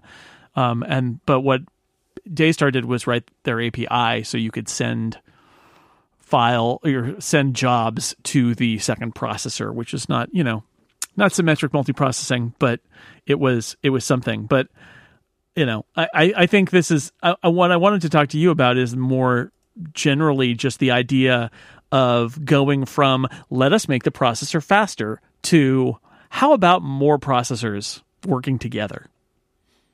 Yeah, multiprocessor was inevitable on the Mac and on PCs in general, just because the processors were, whatever, Moore's law. You could fit more transistors per unit area year after year, right? What are you going to do with all those transistors? If you can make last year's CPU even smaller, the next year it'll be even smaller, next year it'll be even smaller, you could have more than one of those CPUs in there. And plus, especially in this market that they were selling to, maybe someone's willing to pay for having two CPUs, right? It was always going to happen. And as you noted, CPU designers have anticipated this, because there's a bunch of stuff you have to do as a CPU designer to make it more feasible to have two CPUs in a computer at the same time, right? They have to sort of, every CPU has its own little scratch pad of local information that it's keeping track of. But if you've got two CPUs in a system, now maybe there's something on one person's scratch pad and it's different on another person's scratch pad, but the people are CPUs here. And the CPUs need a way to resolve that. They either need to know about what's going on inside each other's things, or they need to have some way to invalidate each other's little local caches of things, or they need some, or the operating system needs to understand that these are two separate worlds and really keep them separate. There's lots of different ways you can figure this out, but you have to do something, because if you don't, it's just mass chaos. Like, you'd send something to one processor and something to another, and they'd have no idea what the other one was doing, and it would just be a complete mess, right? Yeah, it's the man with two brains at that point. That's no good. Yeah, and so I think, Apple would have eventually made a multiprocessor Mac, just because it's a thing that people wanted to pay for, and, you could do it because you could fit two of them in there. You would just buy two of them and make the box bigger and make the power supply a little bit bigger and charge people more money, and there you go. But the tricky part is, A, the CPU design and sort of that, but B, how does the operating system deal with having multiple CPUs? And it probably would have taken Apple a long time because classic Mac OS was not particularly well suited to have multiple processors, right? A lot of the stuff of having multiple processors and multiple different sets of instructions going to the different processors, that's not kind of the way macOS worked. It was very regimented, where everybody took turns in a single file line, where you had to yield control to another application, and the application had to yield control to the operating system. Like, it was very, very primitive. It wasn't as if the operating system was playing traffic cop. An application could grab the CPU and just not surrender it. And that, and if an application has that kind of power, you didn't have something in the operating system that was delegating and managing traffic and saying, okay, you're going to go there and you're going to go here, and I'm going to put this process in the CPU and this process in that CPU. So anything that worked with classic macOS really benefited from a simple set of rules. And in the case of Daystar, I think they came up with a set of rules that is well suited to what was then a very popular application on the Mac, which is Photoshop. Yep. It's like, look, we have certain workloads that can benefit from being split over two CPUs. And a lot of those workloads, the CPUs don't need to know what the other one is doing. So they don't need to constantly communicate. Because if you're processing a big image, you give a portion of the image to one CPU, a portion of the image to the other CPU, or you break the image up into chunks and you feed them to the CPUs. And the results are, independent, right? And you can make a bunch of APIs for doing jobs, saying, here, use our special APIs. And when you use these APIs, we'll take this job that you had and we'll divide it up across these CPUs according to how you specified the job. Very much in keeping with classic macOS of, like, it's not a free-for-all where just now your computer's twice as fast or now you can run twice as many things. No, that did not happen, right? It was, we have two CPUs and you have to know they exist and you have to use these APIs and target them, and you do the work of figuring out what's going to happen on, not that you're dividing the task up yourself, but you're making a task that is able to be split over two CPUs given the constraints of the system, right? It's actually fairly limiting, but Daystar correctly estimated that, even if it was literally only good for Photoshop, it's still worthwhile, because some people, the main thing they do with their computer is use Photoshop, and they would love for Photoshop to be twice as fast, and they will pay you a tremendous amount of money to do so, right? Yep.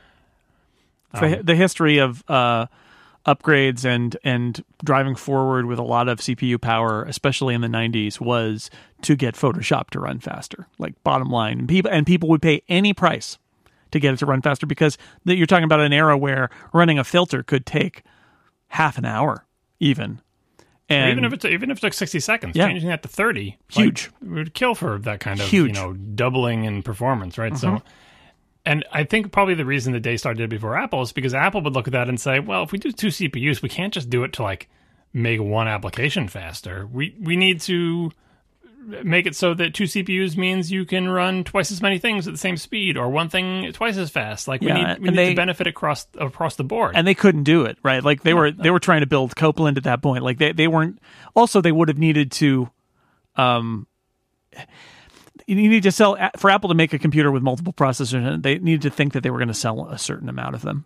And I think that a very high end, expensive multiprocessing computer, they might have been a little reluctant, but yeah, Daystar was more motivated, and then Apple basically got the license anyway. So in the end, Apple did get this thing, but what they got is this API that you had to write specifically to share the jobs, and it was not, it was never really supported other than in some high-end pro apps, because only high-end pros bought multiprocessing Macs.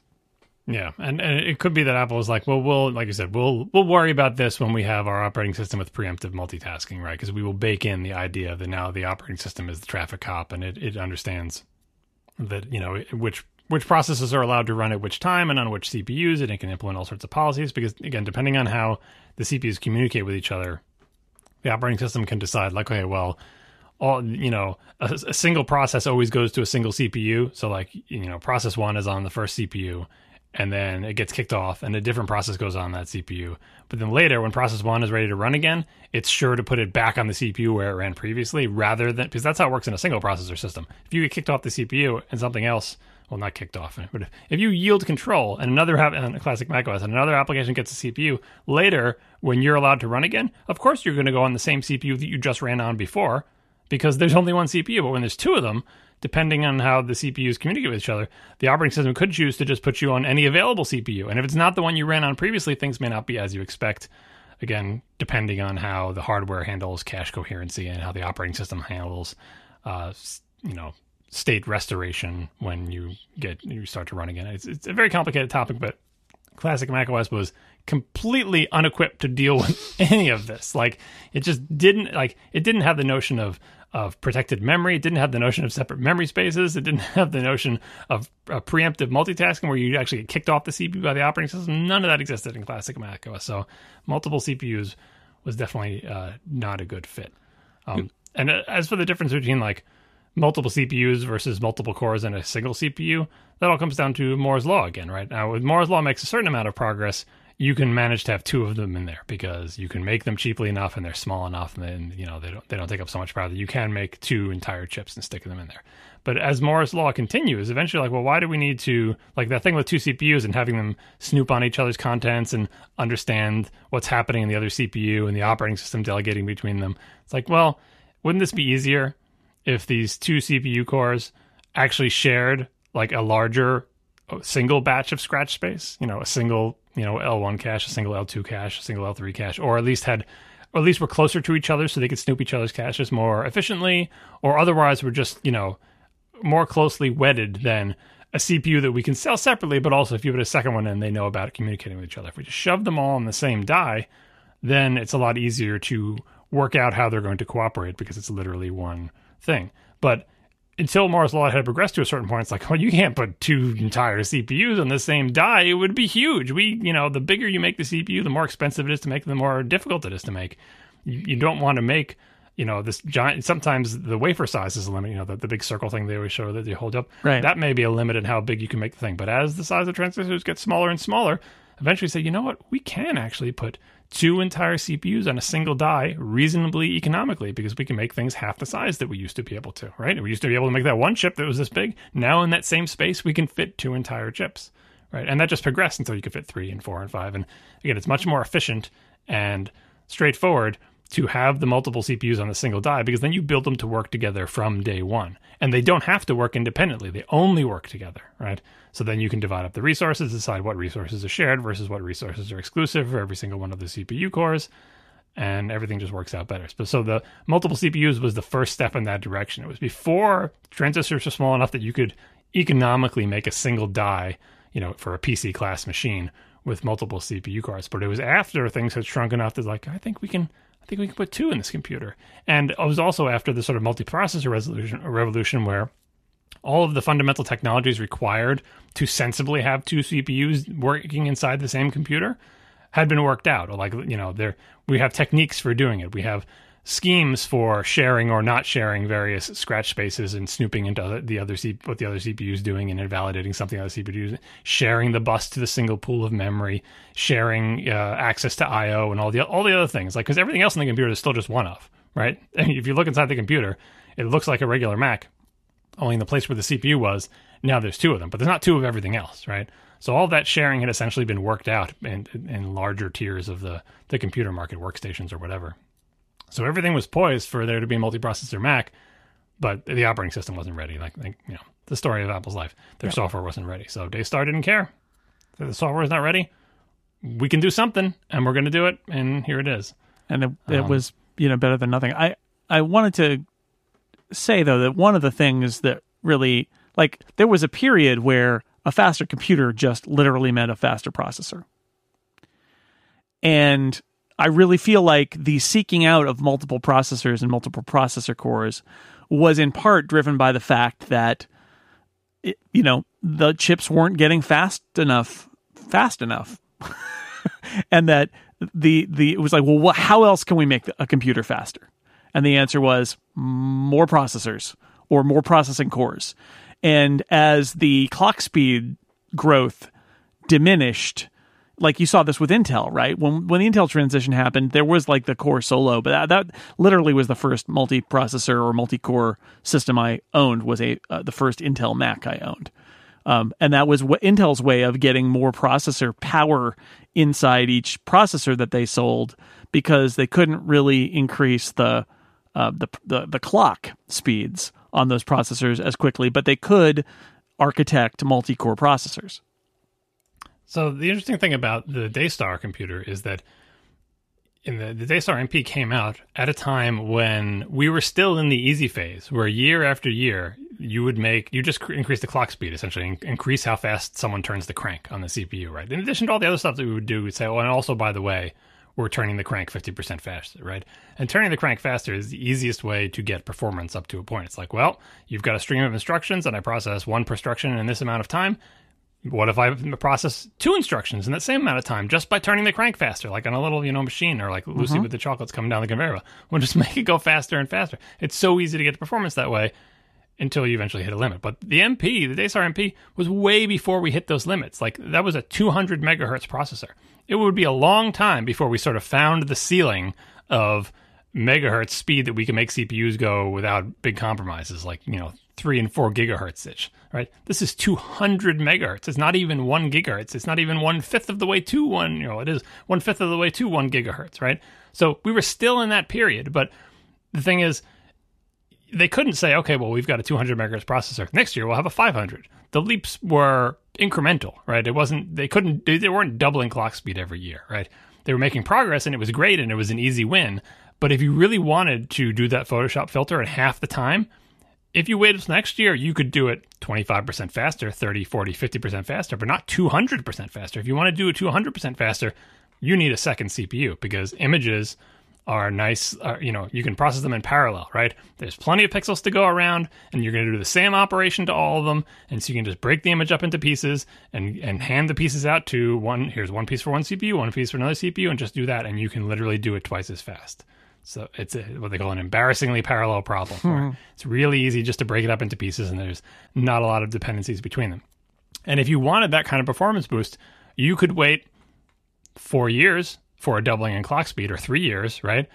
But you could have it today by just putting a second CPU in. So that's what they did. Now, eventually, they would, you have problems that can't be broken up like that. Like, well, certain things have data dependencies between them. They're not embarrassingly parallel. You need to get the answer to this first part before you can feed that answer into the next part, and then feed that answer into the next part. And you have dependencies all down the chain.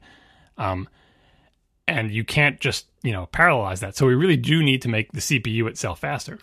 And for years and years in the 60s, 70s, 80s, and 90s, every year the CPUs got faster and faster until roughly about the Pentium 4, when the things they were trying to do to make the clock speed faster started to have detrimental effects. Like, you don't want to get into the details of what it takes to make the CPU faster, but you need to do a bunch of stuff internally in the CPU that looks like it's making it less efficient. It's like, yeah, it's less efficient, but we're going to turn the crank so much faster that it won't matter. And we got to the point of diminishing returns there. So that was the point where they said, okay, well, now we've actually reached the end of the road and just turning the crank faster. Now everybody needs to deal with this parallelism. And one more concept that this might not be for your podcast, but just for your edification. Yes, please. This is an exciting topic. So when you've got a set of instructions where in chunks, more or less, you need to do this and get an answer, and that answer gets fed into the next step, and that answer gets fed into the next step, where you have data dependencies and you can't just farm them off to be in parallel. In CPUs, there's such a thing as instruction level parallelism, ILP, which is like, okay, given the stream of instructions that all depend on each other, not every instruction depends directly on the instruction right before it. So I can take these 3 instructions and execute them simultaneously in parallel, and the answer from the first one is going to get fed into the 4th instruction, but I'm not executing that one yet. So I've got, instruction level parallelism of 3. So I can execute instructions 1, 2, and 3 at the same time. Then maybe I can only do 4, 5. Then maybe I can do 6, 7, 8 all at the same time, because they don't have any dependencies between them. And you can reorder instructions, right? A lot of what CPUs did to get faster was do more things at the same time within a single CPU. And that's called instruction level parallelism. But unfortunately, there's all this computer science and theoretical stuff that says, how much instruction level parallelism can we expect in certain classes of problems? And there's a limit to it. you're never, no how good your CPU or your compiler or whatever, you're never going to be able to extract more than a certain amount of instruction level parallelism from a certain kind of workload, because inherently the data dependencies prevent it. So part of the cranking the clock speed up was, inside a single CPU, how many instructions can you have in flight at once? How many instructions can you be executing at once? And those numbers got big. The pipeline depth, like on the Pentium 4, is like you can have this, this chain of instructions that are currently inside the CPU being processed be like 5, 10, 15, 20 long, right? And then you'd have multiple execution units inside a single CPU, like 3 things that can add, 4 things that can multiply, 2 things that can divide, and they're all available for, in best case scenario, you'd feed them all, because like, aha, I can execute 6 instructions at once, and luckily 2 of them are adds, and 1 of them's a subtract, and 1's a multiply, and 2 are divides, and I can hand them all, right? But if you don't do that, and you're like, well, I can only execute 3 instructions at once, and they're both divides, and I only have 2 things that can do division, so I actually got to just do 2. Like, all those trade-offs were happening inside the CPU, inside a single CPU, right? And the limits we got there was like, I can't turn the crank any faster because I can't break these instructions up into any smaller pieces. And the tight pipeline depths that are really long, that's bad for what I talked about before, preemptive multitasking, where, oh, I'm going to kick you off the CPU, and now something else has to happen. And if you had a pipeline of 30 instructions in flight inside the CPU, and you're like, nope, sorry, a whole new process is coming, and you just got to dump all that. You're like, oh, I was in the middle of this, and you just dump all those instructions, and a new process comes on the CPU, and it's got its own stuff, and it fills the pipeline, and the crank starts turning, and it's like, oh, wait, another instruction's here, and then you got to dump all that stuff out. That's inefficient, right? Very. So up to a certain point, and pipeline depth has a limit of sanity, and instruction level parallelism inherently has a limit based on the workloads. And that's why eventually, when you've got all these transistors, it's like, why don't you just make one CPU bigger, better, and faster? You reach those limits. You reach limits of pipeline depth, clock speed, and instruction level parallelism. Then literally the only thing left to do with all those transistors that you have available, because Moore's law is still cranking, and it's like, I can put so many transistors in it's like I have so many transistors, and I can't turn those transistors into performance. They're just burning a hole in my pocket. I've got to do something with those transistors. And I can't make a single CPU any faster for a variety of reasons, having to do with like the limitations of how, the clock speed and the feature size, and, how fast you can make the clock oscillate without, anyway. So they made multiple CPU cores, right? But this multiprocessor stuff is way before they hit any of those limits. There was so much more runway to make a single CPU faster, to make a single CPU have more, superscalar execution of multiple, instructions being processed at once, much deeper pipeline depths, much bigger caches. That was all to come. But, the first application of multiprocessors was the problems that are the most amenable to being split up into chunks that don't need to know about each other. And those existed long before we hit the limits in CPUs. Daystar was there to take advantage of it. And Apple wisely said, well, we maybe wouldn't have done this ourselves because it's not the most efficient thing in the world, and it's hard to sell, especially if you don't make Photoshop. Apple doesn't make Photoshop. I guess they could say, buy this Mac and you can run this third-party application that we don't even make, and it makes it faster. Does it make anything else faster, Apple? Not really. I mean, it's a hard pitch, but once it existed and people proved they wanted to buy it, Apple's like, all right, well, someone already did that work, so why don't we just take advantage of it? And then eventually we'll have this great new Copeland operating system that will let us spread all of our processes across those multiple CPUs, and it'll be great. And that didn't work out. But at least they were smart enough to, kind of like Intel, where Intel was smart enough that when AMD made a straightforward 64-bit extension to the x86 instruction set, Intel, after trying to make its own 64-bit instruction set that was a successor to x86 and mostly failing, was wise enough to say, all right, we'll just do the thing that AMD did, because they already did it. And people have shown that they like it, so that's it, right? So Apple did that on a very small scale with Daystar MP. Somebody else did the work, proved that it was viable, and Apple eventually grudgingly agreed. Yep. Okay. Thank you for your time. I just wrote this script, and I thought I could hear John in here. I can hear him. Yeah, we'll see if we can get something out of it. Don't you want to learn about a very long instruction word computing? VLIW? I was going to say, you were reminding me of that John Rubinstein presentation in Macworld Expo that one year where he was like, we're loading the instructions in. Look at RISC and how good it is. Where it was like, we load the instructions in, and then we do this thing, and then they walk off, and they march off, and then we do this. And that was all just trying to diffuse the megahertz myth. Yeah, if you don't see, even forget about presentations, obviously Apple doesn't do it anymore, but you don't even see, like in nerd communities, discussions. I always talk about that on ATP whenever they talk about Geekbench or something. Like, why aren't people arguing about how a non-representative Geekbench is anything? Oh yeah, like my entire like young adulthood was spent just arguing about that specific thing on the internet. Now it's like, oh, Geekbench score is gospel because as far as YouTubers are concerned, it's fine. Among the great tragedies of losing the big computer magazine staffs is that we built our own benchmarks, and they were, unlike, I believe, Geekbench, they were not synthetic. They were based on specific real-world uses. And the whole idea was, even MacBench, which was not a product you could buy, but you could get it on a CD if you were, but it was actually using specially licensed, limited versions of real software. So it would launch Photoshop and run a bunch of things. Even if you didn't have Photoshop, it had a special version of Photoshop that only ran the benchmark test. And, again, it's an art about what you choose. But I think about that every time I run Geekbench because, Geekbench is also it's an art of what they're testing there. But does it really test? It's one person's guess of what usage is, and it's so easy to emphasize something different if you want. It tries to be fair, but it does. The whole thing is you back in the day was you had to have synthetic benchmarks to show theoretically what is possible with the CPU, assuming there was an application that could take advantage of it, right? But then at the other end, you need the real world applications. It's like, okay, given applications that have not yet been optimized for the CPU, how does it handle those? And then everything in between. It's like, here's an application that fits into the sweet spot. It fits slightly less or whatever, but you'd want to see that range. And then you could look at it and make a choice and say, look, the CPU theoretical performance doesn't have anything special, but it does run the thing that I do in the application I use every day this amount faster, so I know what I'm going to be getting from it. Or if you have an application in mind and you say, aha, if I optimize for the CPU, it can be 20 times faster. So I'm going to use this new AltiVec instruction set. Even though nothing uses it now, this synthetic benchmark tells me if I write an application like this, I can make it 20 times faster than I thought I could yesterday, right? So you do need all those different benchmarks, but now we just get like a number, like, single core is 1,100 qubits. Yep.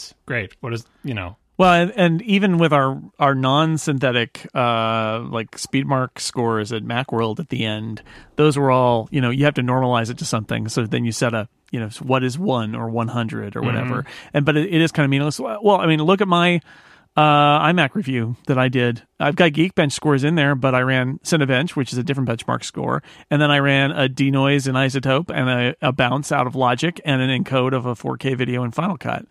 Because it was like, these are things that I can test that are, and the truth is the results not that different, but they're real in a way that just saying good Geekbench is not great. And in fact, I would say that the margins are greater in the test that I did, the real test that I did.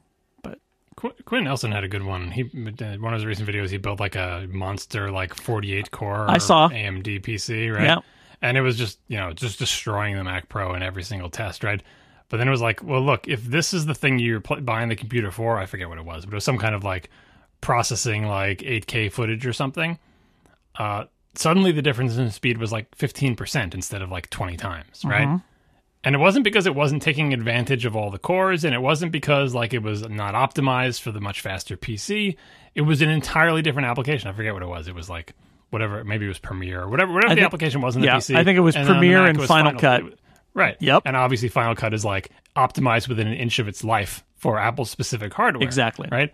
And so it's it's look, if you are going to do this kind of video editing every day, your best choice on the PC is this application, and here's how fast it is. And your best choice on the Mac is this application, here's how fast it is, right? On the other hand, if you're going to use Cinebench, which is the same application, or some 3D program, it's the same application on both things like Maya or whatever, that has a huge difference, right? Because it runs it's optimized about the same amount for both platforms, right? So that you could never make, without that single test that he did, you could never make an informed choice about those two things. Say you liked Final Cut, but but how can I give this up? This machine is 11 times faster. It's it's 15% faster in the thing that you want to do. It's 11 times faster in these other things, but those aren't the things you're going to do with it. So you don't care if it's 11 times faster, right? And that's what makes, comparing those speeds so difficult. And a single Geekbench score, you'd never get any information out of that other than this one runs Geekbench X% faster than that one, but I'm never like no one will literally ever run Geekbench. Like no one does that for their job except I suppose reviewers, right? Yep. Like if only I could run Geekbench twice as fast, then what would happen? Nothing. But no one wants to argue about that anymore. Everyone just sees the number and they're like, oh, I guess that's a complete picture of a computer's speed, and I don't need to think about it anymore.